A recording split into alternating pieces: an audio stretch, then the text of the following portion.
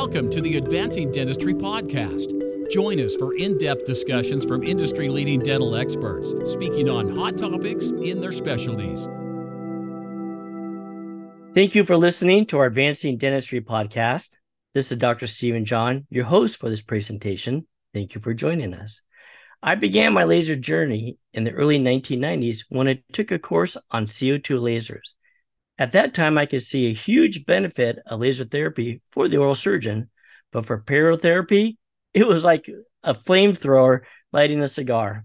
In the early 2000s, other wavelengths became available for use in dentistry. I went to every dental meeting so I could test drive all the laser units available. After months of research, a binder full of papers, a spreadsheet on every laser company, and notes from conversations from all the laser reps, I'd finally made my decision to go ahead and purchase the Waterlase laser. To this day, I do not regret my purchase. My research had definitely paid off. Although it would have been nice to have been able to try every unit in my office to see how each laser would perform on a patient. At a minimum, I would like to have spoken to someone who's tried every laser out there and get their opinion. So guess what? There is a dentist out there who has tried every laser unit in practice and has that knowledge. And guess what? He is joining us today for our podcast. With us today is Dr. Brad Labrecque. Dr. Labrecque is one of the first general dentists in Canada to implement laser therapy in his practice.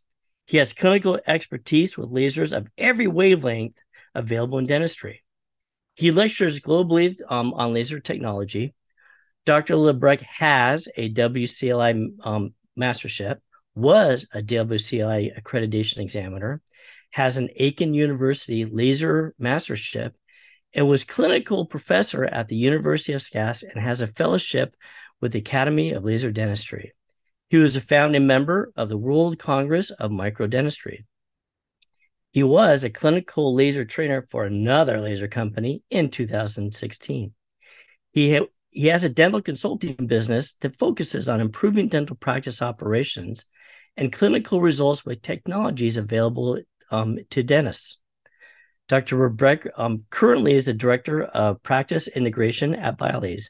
And finally, he is a really great person, very approachable, and excited to share his years of wisdom and knowledge.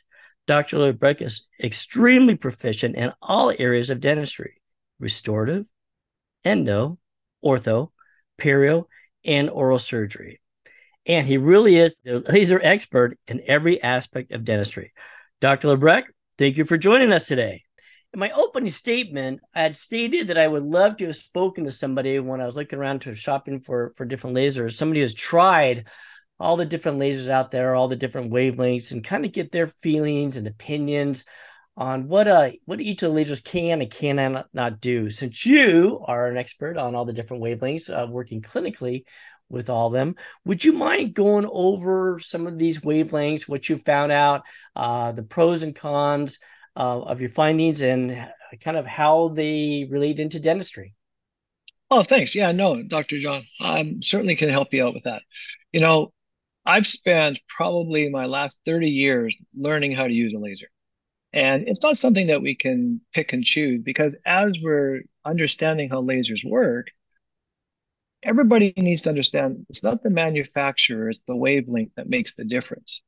And so I spent the time and I took like 3 different masterships on 3 different wavelengths just to understand how they would work and how they would best come into play in the dental practice. I mean, my first laser was the Waterlase Waterlase. I mean, it came out like 30 some years ago. It was the only one on the market, so there wasn't much choice at the time, right?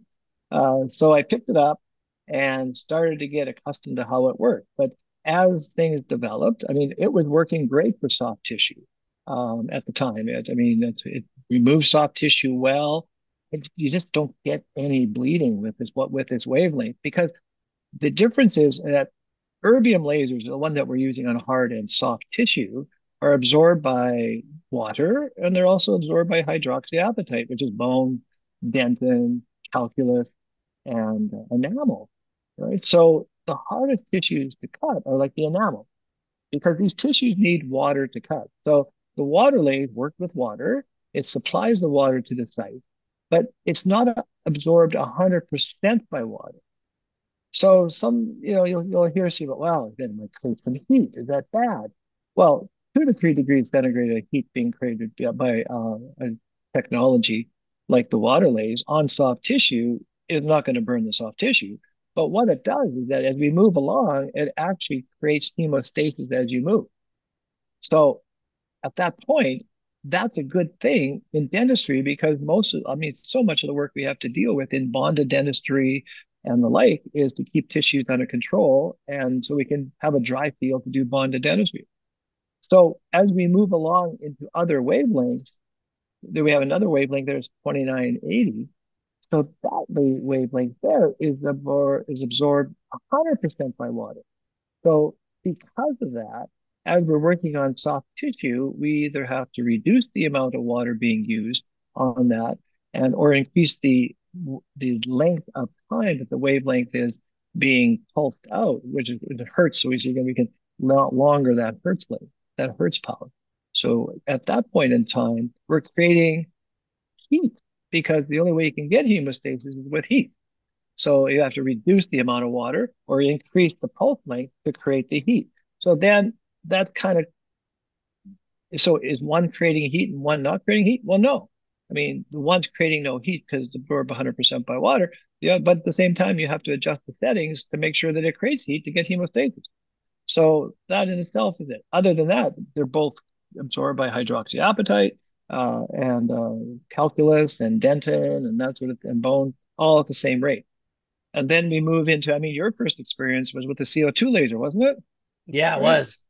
Yeah. And so with that, I mean, CO2 lasers, they're absorbed, hugely by hydroxyapatite, which is great because they have shown to be, very efficient in cutting, but they're not absorbed that well by water. So in the cutting process, they're cutting with heat. And again, that heat generated, depending on the amount of power you're using, can be detrimental to the surgical site because at that point, we've actually seen studies where we start to see some enamel being just about to that melting point at that point. So, and then you have to go back with our traditional handpieces to repair that. Yes, it's going to be soft tissue. CO2 lasers are great on soft tissue, but they're also creating a fair amount of heat in doing that. So when you put them all together, and I've worked with each one of them along the way, my end result is that if I want to do dentistry every day and be successful, I have found that the Waterlase technology has been basically my go-to for over the time. Even though I've taken the time, and I'm a laser nerd. I buy all the lasers and try them out. Right. And nothing bothers me more when I spend a ton of money on something and I realize I can't use it for everything. So what am I going to do with that thing except collect dust in the corner? So that's kind of my process along the way as I developed that. And so at the end of it all, when I speak on different wavelengths and stuff, that's kind of my story and manage it from there. So one of the things that people have brought up is the delivery system. In other words, I guess that there are, I know that the Biolase or the Waterlase has the fiber system, and the other one is, I think, an articulating arm. Do you what's your experience been in utilizing the articulating arm versus a fiber system? Well, I think that the both are there to transmit this power from the laser head to the handpiece into the tissue. So articulating arms, they're not that they're flexible to a certain point. The handpieces move back and forth, but they sometimes they can kind of get in the way as you're moving around. The fiber itself is very flexible, easy on the hand. It allows a little bit more flexibility in turning your hand one way or the other. So at that point in time, the fiber has been shown to me as being easier to get into some difficult places. Also, though, when you compare size, I mean, and moving around an operatory, you can see that the Waterlase itself is a kind of like a nice compact little unit, right? It moves very quickly. It's got 4 casters on it and it flips around. I mean, yes, we do plug it into the compressor system of our offices, whereas the articulating arm ones have their built-in compressors. So they're a little bit more bulkier to move around into the office. And so especially if you're tight on space and moving around, then obviously the bigger the unit moving back and forth, the tougher it is on staff and mobility at the same time. Right. Other than that, lasting wise, I mean, over time, I mean, fibers and articulating arms have to be either re, not re, I guess the wrong word would be repaired. Articulating arms have to be reset periodically because they have a whole bunch of little mirrors in them that Right. have to be over a maintenance contract. The fibers, I mean, at periods of time, they sometimes, it's like anything in the world, that sometimes they fail, and they have to be replaced depending. And most failure time rate though is based mainly on um, over time using it, but also just not following proper protocols in the day-to-day operations.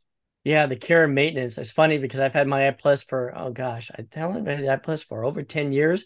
I've never had to replace a fiber and it still works great. So I think the better you take it, but my system never touches it. So the better you take care of it, probably the longer it would end up lasting. Well, Um, absolutely, absolutely. I haven't changed my fibers since or upgraded them since 2016 right now.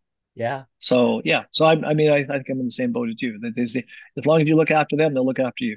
Exactly, exactly. So one of you were talking mostly about the water seeking lasers, the all tissue, and I think that the purpose of this conversation, obviously the all tissue is where we're talking about, especially for restorative hard tooth, for the tooth and stuff like that. Briefly, the pigment seeking, the Nd:YAG tends to be another laser that people hear about all the time. Is there limitations of utilizing the Nd:YAG for most restorative doctors? Well, you can't use the NDA for restorations. Thank you. Okay, it's I mean, all right.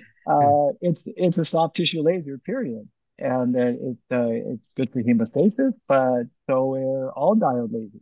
All right, so the depths of absorption on pigment seeking lasers is what you want to understand, and NDA lasers are well absorbed, but then you kind of move down the road and you got a 980 nanometers. So we're talking nanometers, like 1064.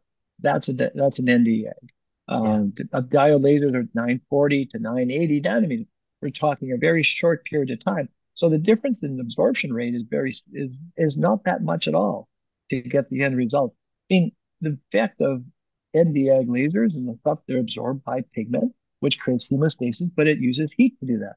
So you can't get close to any soft tissue laser, Nd:YAG or even the BioLase 980, 940, which is called the EPICs, are you can't touch bone with them. You can't touch the tooth with them when they're in active mode or an implant. You know, you have to stay away from those areas because heat is heat, and heat will cause necrosis or damage. My always thought is that the erbium lasers, which are with the water-seeking lasers, you really can't cause any irreversible effects unless you turn the water off. However, with a soft tissue laser, if with heat, you can cause some irreversible effects, and that's the danger that you run into. Right, especially around dental implants. Boy, you got to be careful with those Oh pigment yeah, and seeking that lasers. yeah. Well, that's your zone there, right? And you got to see the difference because isn't there a company out there that says you can use an NDA around implants? Oh yeah, yeah, yeah. Yeah, I'm assuming the fact they must not aim it actually at the implant itself, but the tissues around it. But yeah, I still would be very cautious on that for sure. yeah, right. So in today's discussion, we're going to go over a lot of restorative treatment, a lot of restorative work. Maybe you can go into the specifics about different types of steps and how the Waterlase works ideally with that, especially with the fact of versus traditional therapy. I'd like to start off at the very beginning, and it's kind of I call it the elephant in the room, the idea of achieving I call it no shot dentistry, and I wouldn't mind if you would just kind of talk to our listeners about that, its pros, cons, limitations, or your thoughts and views on it. Oh, well, no problem. I mean, we're talking, I mean, you do hear quite a bit about laser dentistry and you don't have to use anesthetic. Okay. Um, Yeah, no. All right. Now let's compare first of all to what we're doing as a traditional dentist.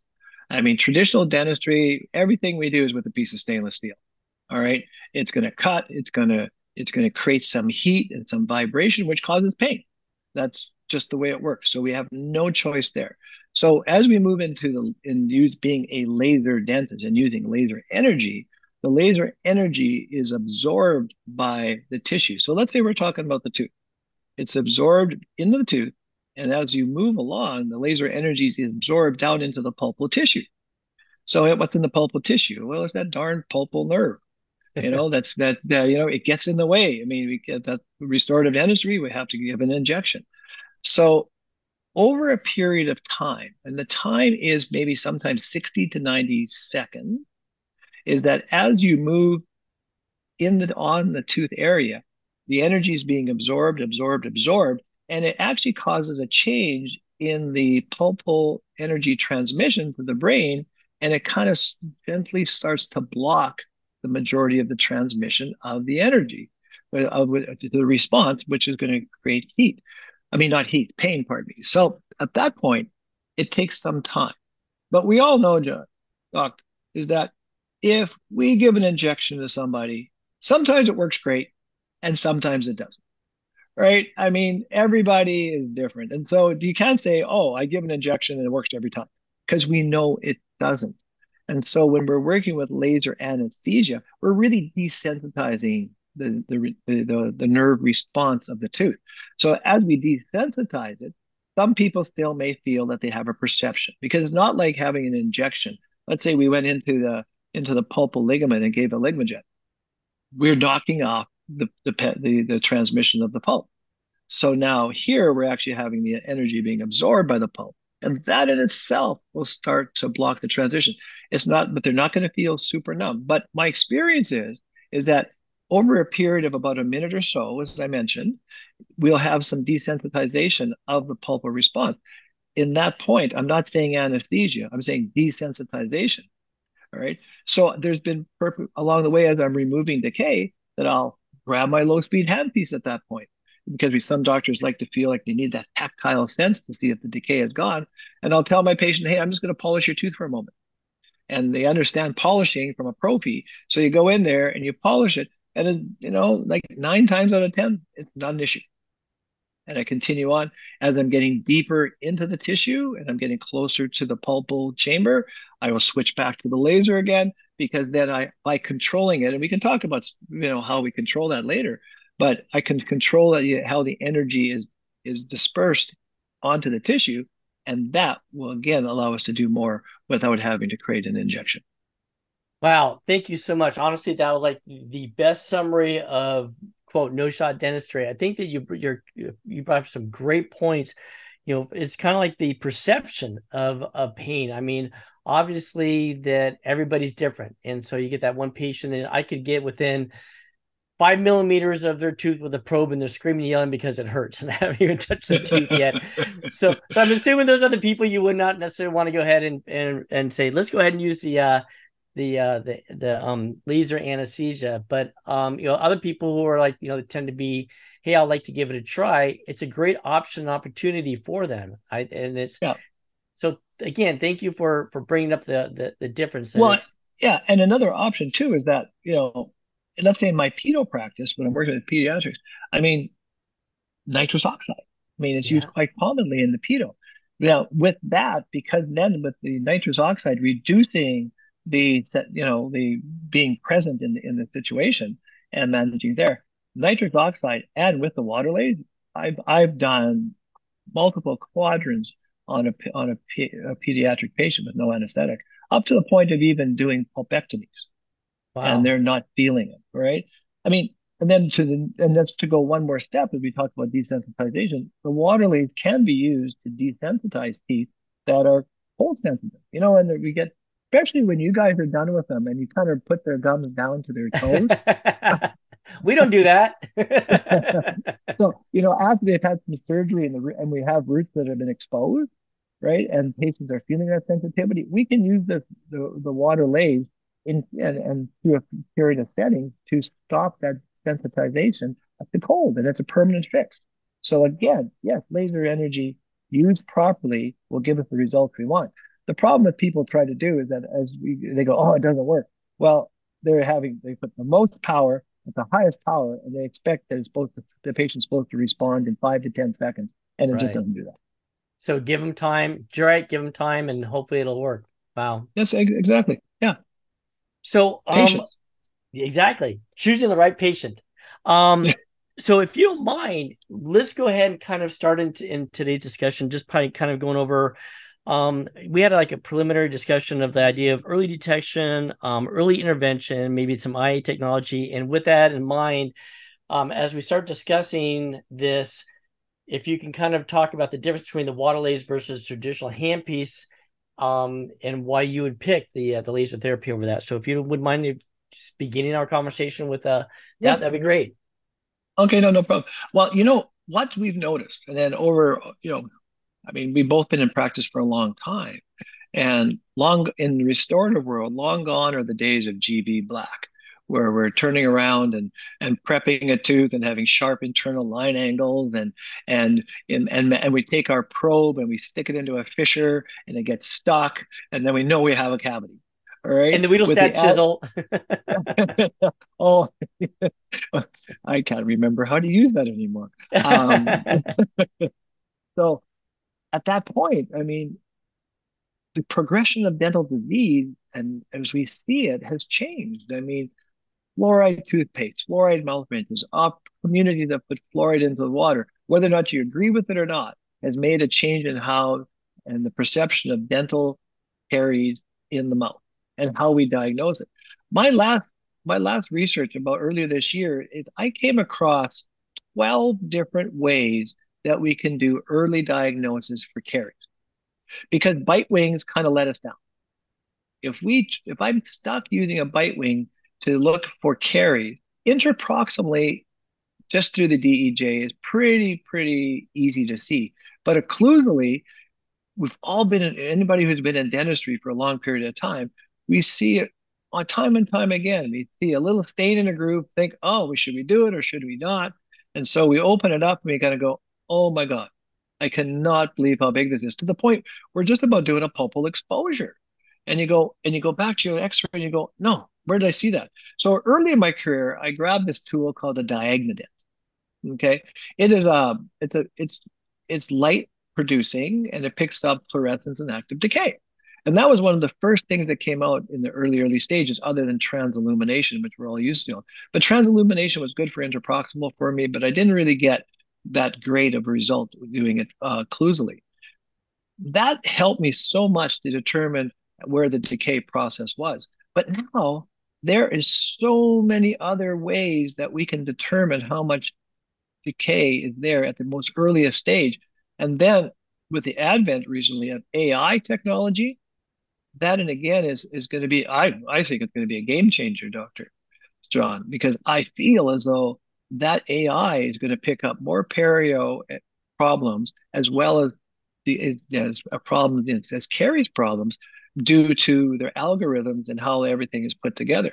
So if we're trying to diagnose the decay at the earliest stage, how can we possibly go into it with traditional tools? That's my biggest pet peeve at this time, is that you're going to diagnose at the earliest stage, and then you're going to grab a piece of stainless steel that runs in a burr, and you're going to grind away a lot of healthy tissue that we just don't need to. Here's the catch.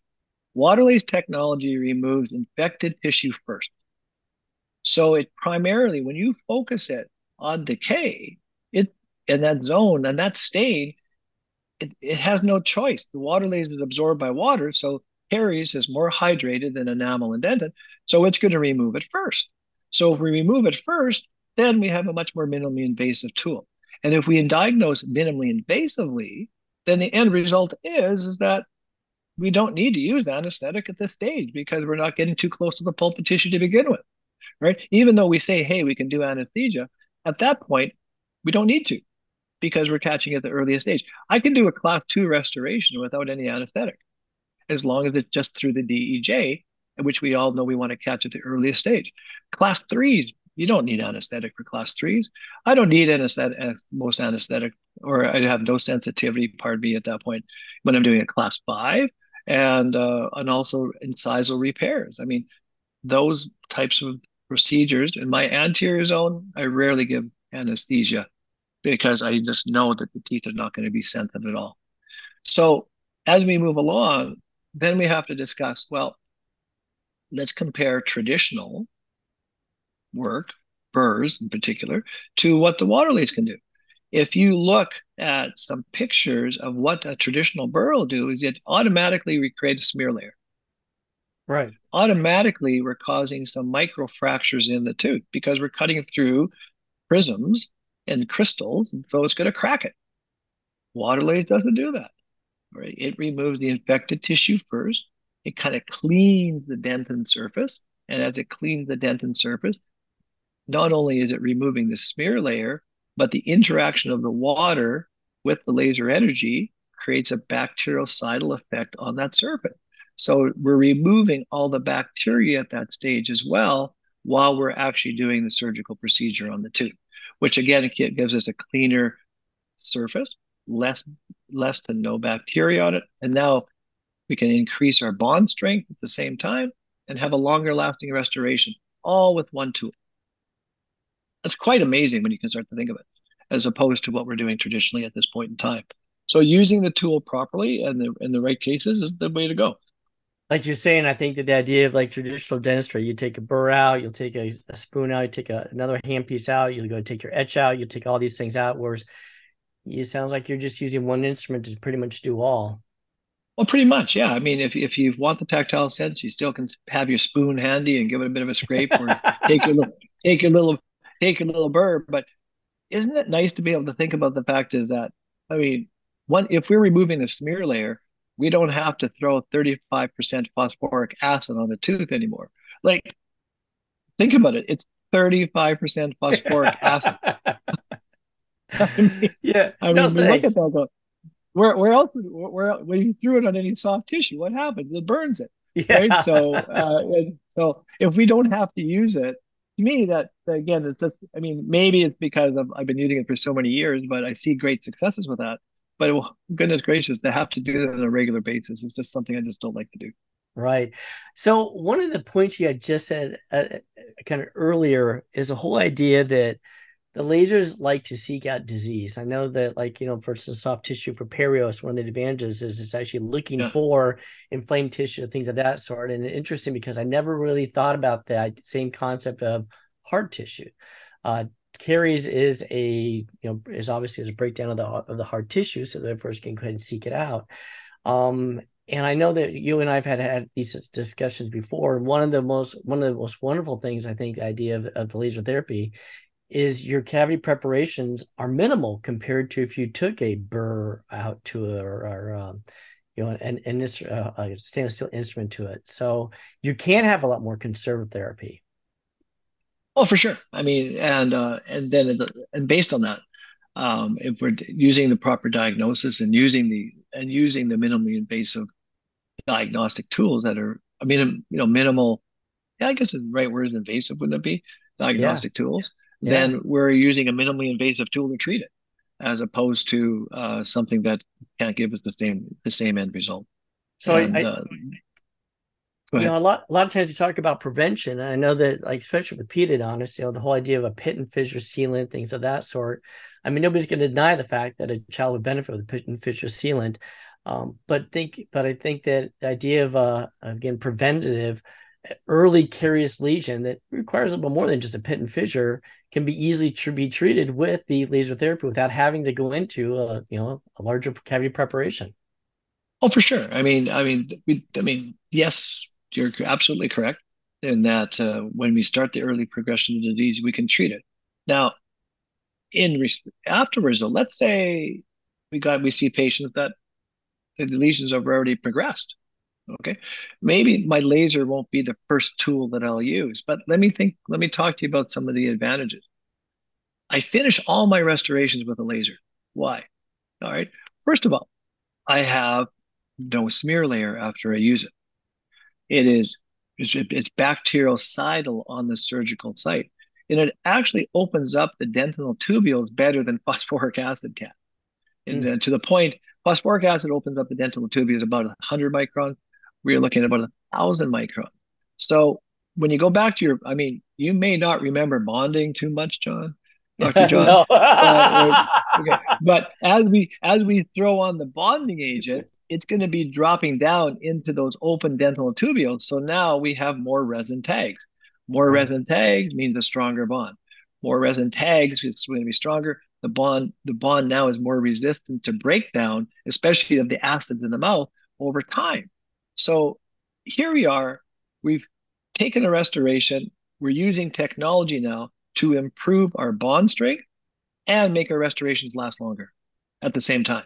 I mean, that's a win-win Right. at the beginning, right off the top. So people sometimes, I mean, and dentists sometimes think, oh, I got this tool. I got to use it from start to finish. Honestly, this tool it would be so nice if we didn't have it on wheels, but we could just hang it on our toolbar, wouldn't it be? You Right? would. So you have your high speed, your low speed, you'll have your piezo, and you'll have your laser. All right. Right.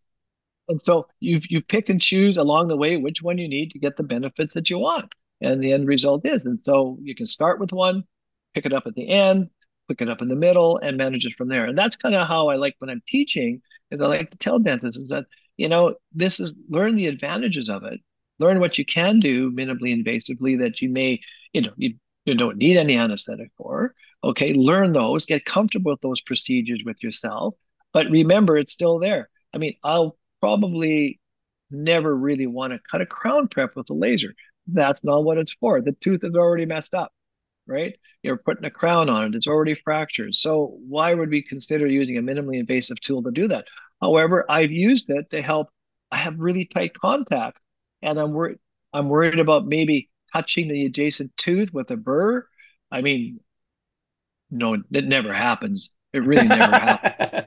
Right. Right. But if you're concerned, the energy from the tips that we use just come out the end. So you can actually open up that contact and then from there comfortably place your margin at the same with knowing for sure that you're not going to have to damage or touch the adjacent tooth.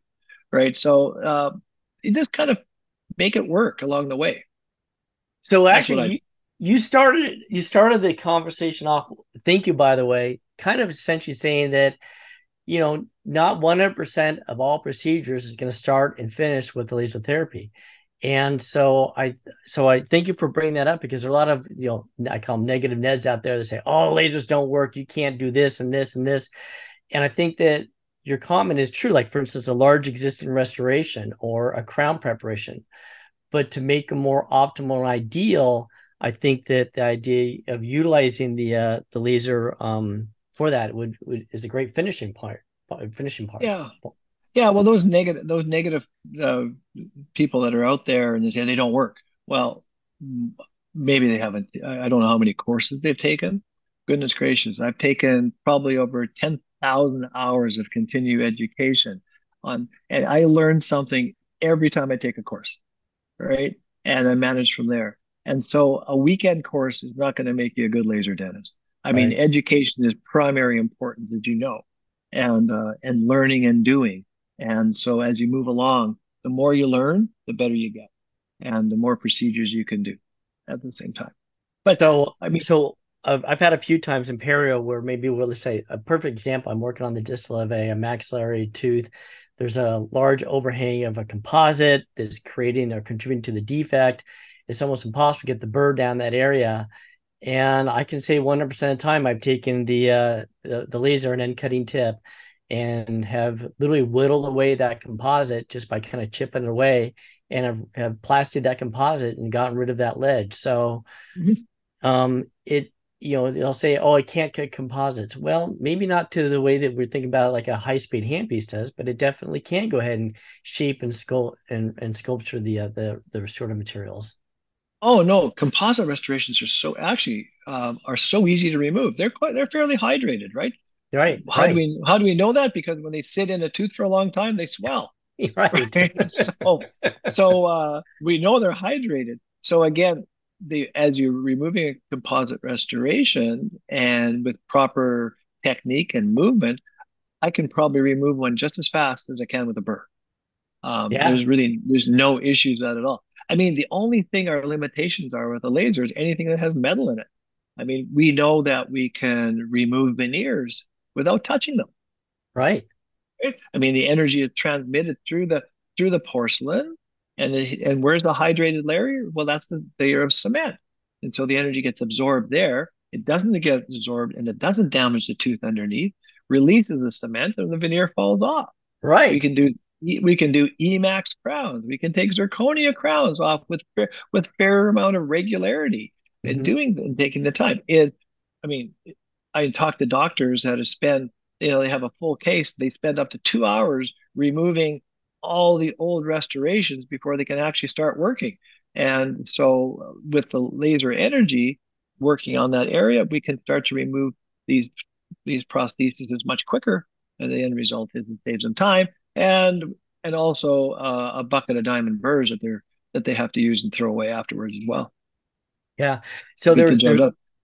there's actually was a couple times that I can think of right off the top of my head where I've actually had an amalgam restoration that I need to go ahead and end up removing.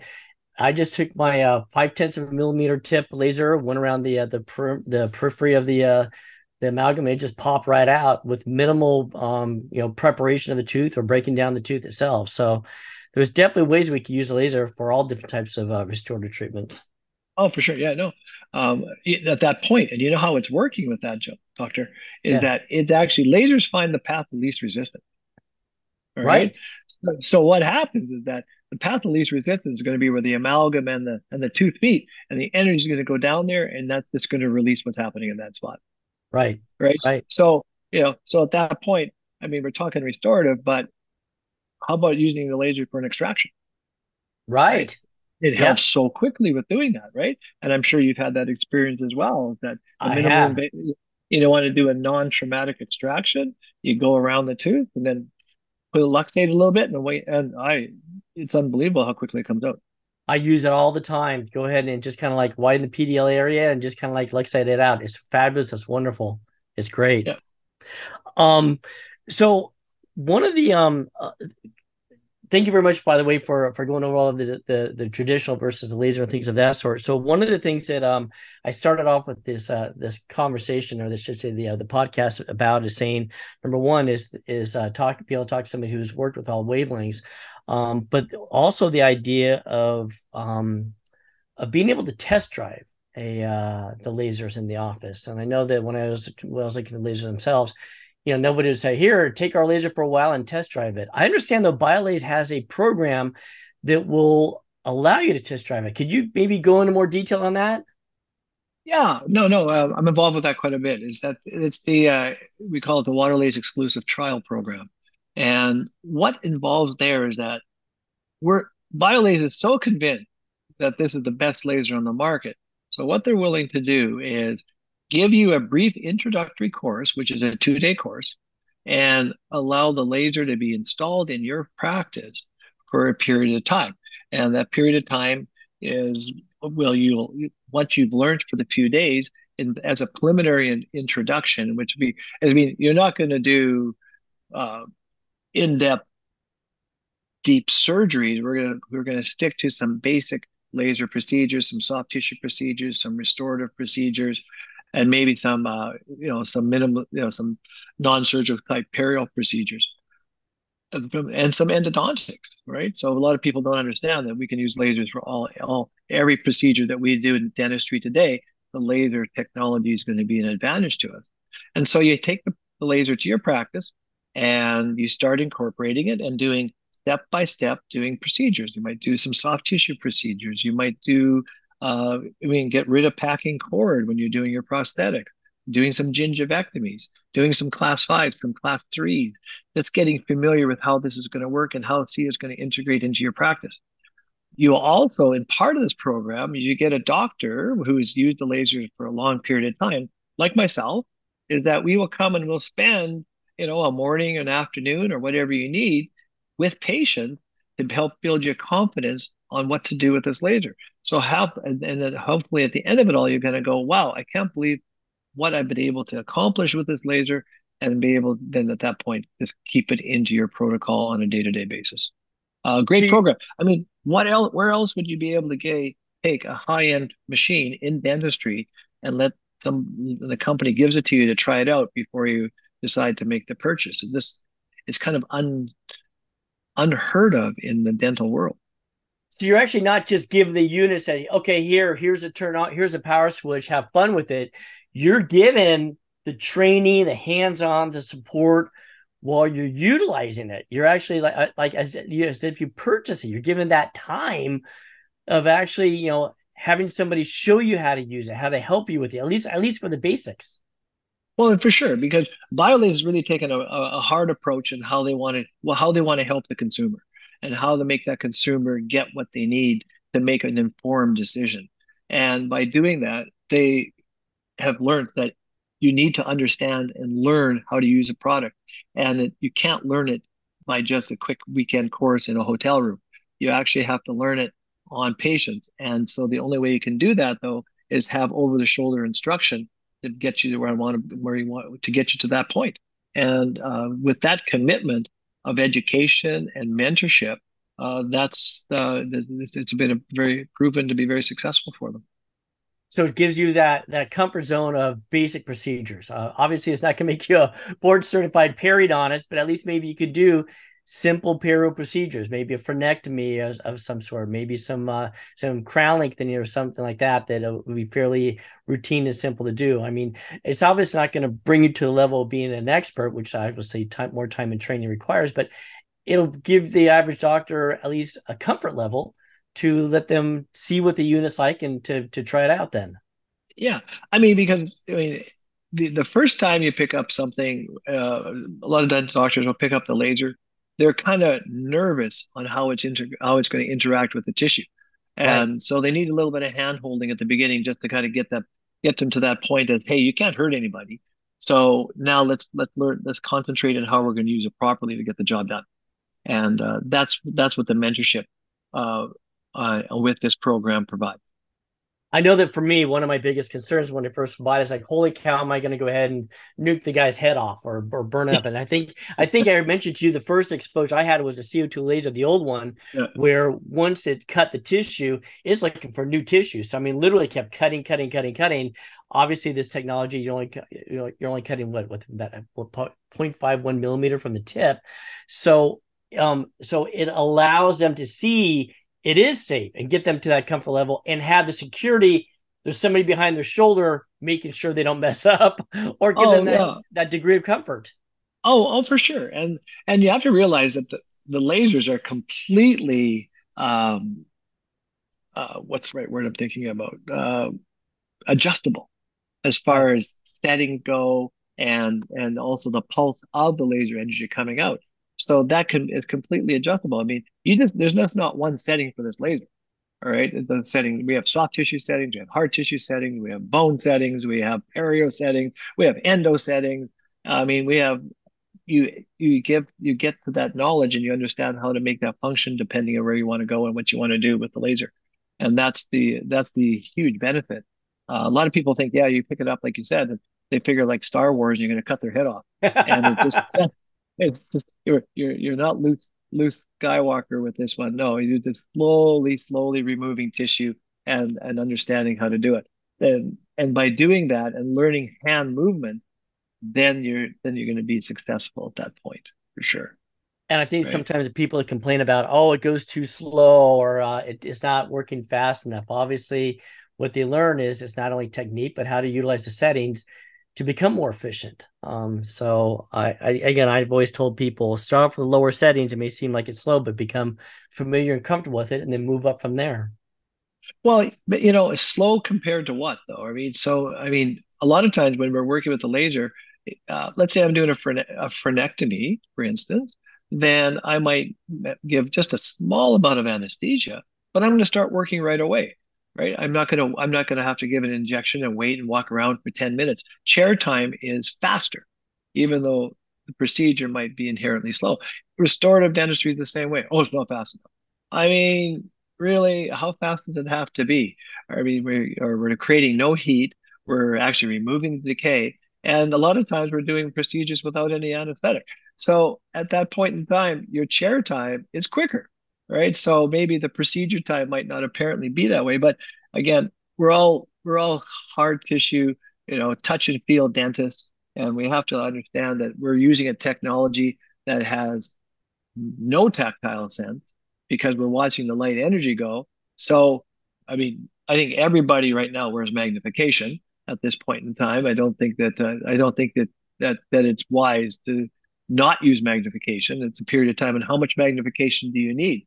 At that point, I mean, goodness gracious, I started off with none, and I ended up working everything under a microscope. So, Right. uh, so I mean, there you go, right? So the more you see, the quicker you are too. So it helps out because you see the interaction of the light doing what you want it to do. And you know what is a perfect, I mean, the people that complain about loss of tactile sense, I would rather have more of a visual sense than a tactile. Visual, I can see where I am. Tactile, I'm feeling where I am. I'd rather be able to see it than necessarily feel it. So again, the people say they're not enough tactile sense. You're gaining the visual. You mentioned the idea of like the frenectomy. Of course, you're working in my zone. And I've always said, does it take longer to do a frenectomy? And I'm going to say to actually cut it properly and do a good job with it. The answer is yes. It'll take me a little bit longer to go ahead and cut the tissues. And everybody says, "Why could have done it faster with a scalpel?" Matter of fact, I told Dr. Lau that at one point in time. But you don't have to worry about post-op bleeding. You don't have to worry about suturing. You don't have to worry about a lot of things. So what I maybe took longer on one aspect, I cut back on the other. So it didn't take me any longer to do the frenectomy. And if you add the idea of the patient comfort, the patient experience on top of it, you realize this is far more superior than what the traditional therapy would have been like. Oh, for sure. And going back into the restorative world too, is that the same idea is that I have more visualization. If I have a deep cavity, I can start to see the cavity, the caries being removed to the point where I know if I'm getting close to the pulpal membrane. And I can actually, with proper settings and working with it, I can control the caries removal not to penetrate that pulpal membrane. Because if I did it with a burr, I don't have that tactile with that tactile sense or visualization. Once I whacked it open, it's open, and you've Right. thrown a whole and you've thrown a whole bunch of decay into that pulpal chamber, and you've created a pulpitis. And it's just a matter: is it going to be an irreversible or reversible? Most times it's irreversible. Eventually that tooth's going to die. You just don't know when it's going to die. With the laser energy, removing it down to that pulpal membrane, observing that, and we also understand it's bactericidal at the same time. If we actually did have an exposure, it's just at the surface, it's sterile. We can create some hemostasis at that point, get that under control, and save the pulp from a pulpitis. And that's huge. And it matters from Wow. there. So you Wow. have, again, that control, and like you're saying too, is that, it's good. You have more visualization. In Yeah, doing a you have to worry about frenectomy, you have to worry about this big giant stainless steel burr in your way. right? Anyway, yeah, it's like a frenectomy. You can see all the fibers that you want to cut. And here you Yes. get to see, you have visualization of the whole pulpal floor, and as you remove the decay, you can start to see where you need to go and where you don't need it, where you shouldn't go. And that makes a big change Wow. in how we Well, do things on a day-to-day basis. love it. That's great. That's great. So I understand that BioLace has come up with a restorative guidebook. Matter of fact, I just got the email today saying that it's out there, it's available. I was totally excited about it, particularly the fact no one's going to be talking to you today. So I understand that there's a restorative guidebook available. By the way, I heard you're a big person in the development of this. Thank you. By the way, so I so do you actually have to buy the Waterlase laser ahead of time in order to get this guidebook to take a look at it to see what's available or I'm sure how to utilize it? Are there other guidebooks available from BioLace and other fields of dentistry? And I guess I would say, how does somebody go about getting this guidebook? Well, the guidebook is online. If you go to biolase.com and you go to the education world, all the guidebooks are listed. We have guidebooks for frenectomy. We have guidebooks for pedo. We have guidebooks for perio. We have guidebooks for endo. And we have a guidebook now for restorative dentistry. I So it's would, free to everybody. it's free to anybody who wants to go. Although Wow. the guidebooks are written so you can start to, it identifies a lot of the benefits of why laser technology in each of those areas of dentistry are used such an advantage. The guidebooks will go into a little bit more depth on how, as a laser Waterlase user, on which settings and which types of, we call them tips that are attached to the handpiece, what to use and how to do it and the protocols with that. You kind of need a Waterlase to understand that part, right? To make it work. But reading through it, and it identifies. When I was involved in building the restorative guidebook, I spent the time to say these are some advantages over traditional, and this is where we place it and how we do it. And then here's a step-by-step procedure on how to do a restoration and what's happening at each step for that patient on that tooth and the positive benefit that you're getting, right? And the same thing happens in the pedo, the perio, and the endo ones as well. I mean, that's what you want to understand. So then if once from there and you purchase, and for users, I mean, I built the restorative guide, but helped with building that one only because GPs, 80% of what we do is restorative dentistry, right? So at that point in time, everybody was kind of nervous. Oh, can I use it? And you're saying, oh, it doesn't work as fast, and do this and do that. So in taking the time and explaining what's happening and helping diagnosis, that will start to make dentists more successful in the restorative world and maybe get over some of those humps of saying, oh, it's too slow, it doesn't do this and doesn't do that. Now we have to, and we attach some videos, some clinical videos to show how the laser energy interacts with the tooth in class 1s, in class 2s, and class 3s. So it gives you an idea on seeing how the hand movement is and how the setting works and the interaction with the tooth. And we spent the time so that it's an easy, one-stop spot to get information on how to do the procedure, maybe answer some questions, or maybe saying, hey, I'm having trouble with this. Oh, let me read it over. Oh, I didn't realize this is what I should do, and then be able to go to do that. Little pearls of information, some pro tips along the way just to help you be more successful with that. And I think that hopefully will be well received and useful for the doctors on a day-to-day basis.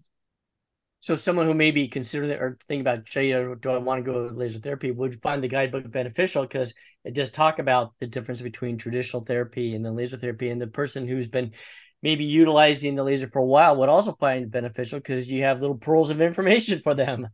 Well, yeah, that was the plan, right? Because we all learn and we all kind of go sit through lectures, and I wish we could remember everything that the lecturer says, but we don't. We all take the notes home and we don't read them, and we just get back to work. And so this is hopefully a quick synopsis on it's a 2-minute read and go, oh yeah, I forgot all about that stuff. All right, now I can go back and do it again. Right. So that was the plan. So funny thing you just said that, because one of the things I'd find out my very first course on the advanced therapies, I think it took 1 or 2 of them. Every time I took, I learned something new. And then as it became a trainer / instructor, I would go ahead and attend these courses. And every single time I went, I picked up on one new little bit of pearl of information. So you can never stop learning, even if you take the same course over and over and over. So always keep that in mind. Continue to learn and continue to talk to people like you, because I've learned so much from you on all of our conversations, by the way. So thank you. You're very welcome. So if someone is interested in getting involved with the WETP, how will they go about doing it? Who do they talk to? How do they sign up for that program? Well, I think you just there's an opportunity to register online in the education world on biolase.com.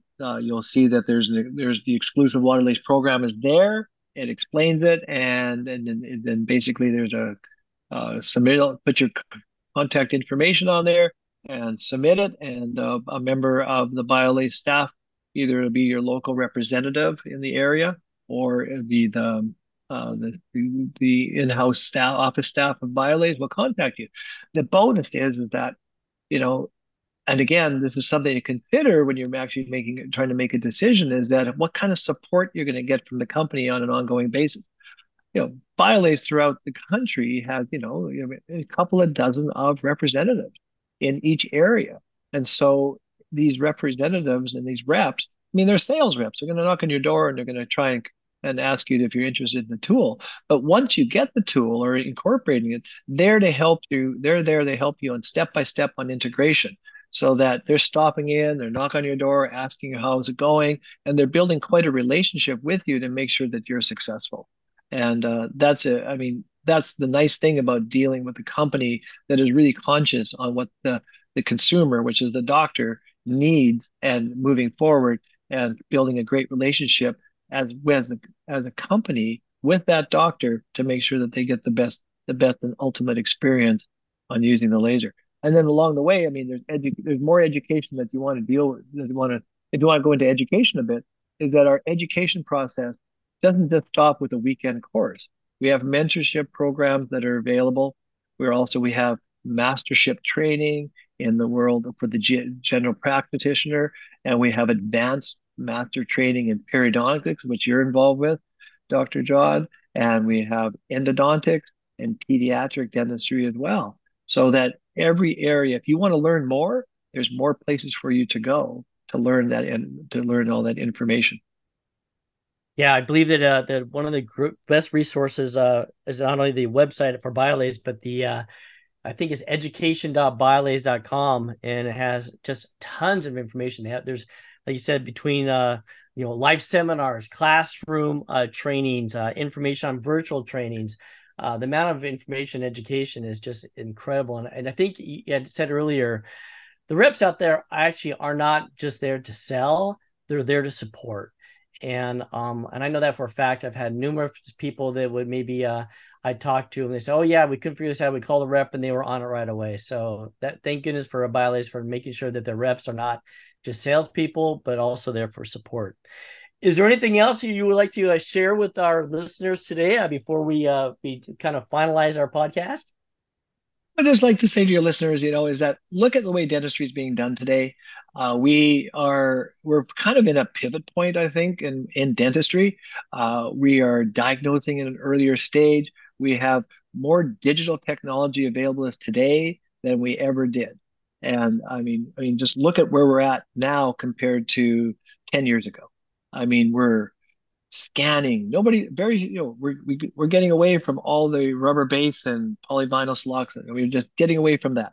Very few people place an amalgam anymore, right? We have periodont. I mean, in your world of perio, we have techniques now to grow bone back into a pocket, right? We are treating teeth endodontically better. We're removing just about 50% more bacteria from the canal compared to traditional using Waterlase laser technology. So laser technology really goes hand in hand to the digital world, right? And if we think about incorporating the digital world into the general practice, and just starting with that, is that the general practice, it deals with soft tissue. Okay. If you don't have control of your soft tissue, you can't scan and you can't bond, period. Right. So let's keep it simple. If you don't have control of the infection and the bacteria, you can't be successful in endodontic and you can't be successful in periodontic. And so long are the days of, I mean, putting antibiotics in pockets and keeping people in antibiotics. We have tools that get us around that now. And I think it's just time to maybe take that pivot point to your practice, look at what's going on and saying, I got to do things differently because I got to keep up and there's no better time to do it because if you wait, what are you waiting for? You're just not treating your patients properly while you're waiting. And I think that that's the key is that there's no need to wait anymore. Technology is where it's at. It's always going to improve. There's never the right time. When's it going to be perfect? Well, if it was perfect with the first iPhone, we wouldn't have an iPhone 15, would we? So right? So they can keep on getting better. It keeps on getting better and better. And I guess it's just a matter of what part of the ship you want to be on. You want to be in the early sale, or you're going to wait until it crashes, I guess, at some point along the way. So that's I would say to the listeners, relook at things, taking advantage of it, and the laser technology is a good basis for technology. As we said, it keeps bacteria levels low, soft tissue under control, removes infection, as I said, and it also reduces inflammation. So all in that is going to be a big help in treating our patients. Wow, that was great. Thanks, Dr. Labrecque, very much for being here, for talking to everybody. I've learned a lot. I really, really, really appreciate your time. So thank you very much. Oh, you're very welcome. Have a great day. And thank everyone for joining us for this Advancing Dentistry podcast. We're always going to have more exciting and future podcasts coming up. So be prepared and keep listening. Thank you again. Until then, cheers, everyone.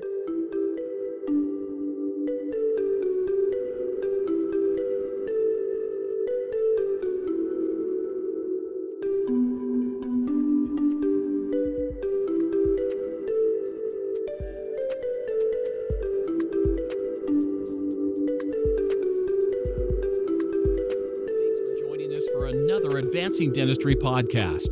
Opinions expressed are those of individual doctors and do not necessarily represent Waterlase.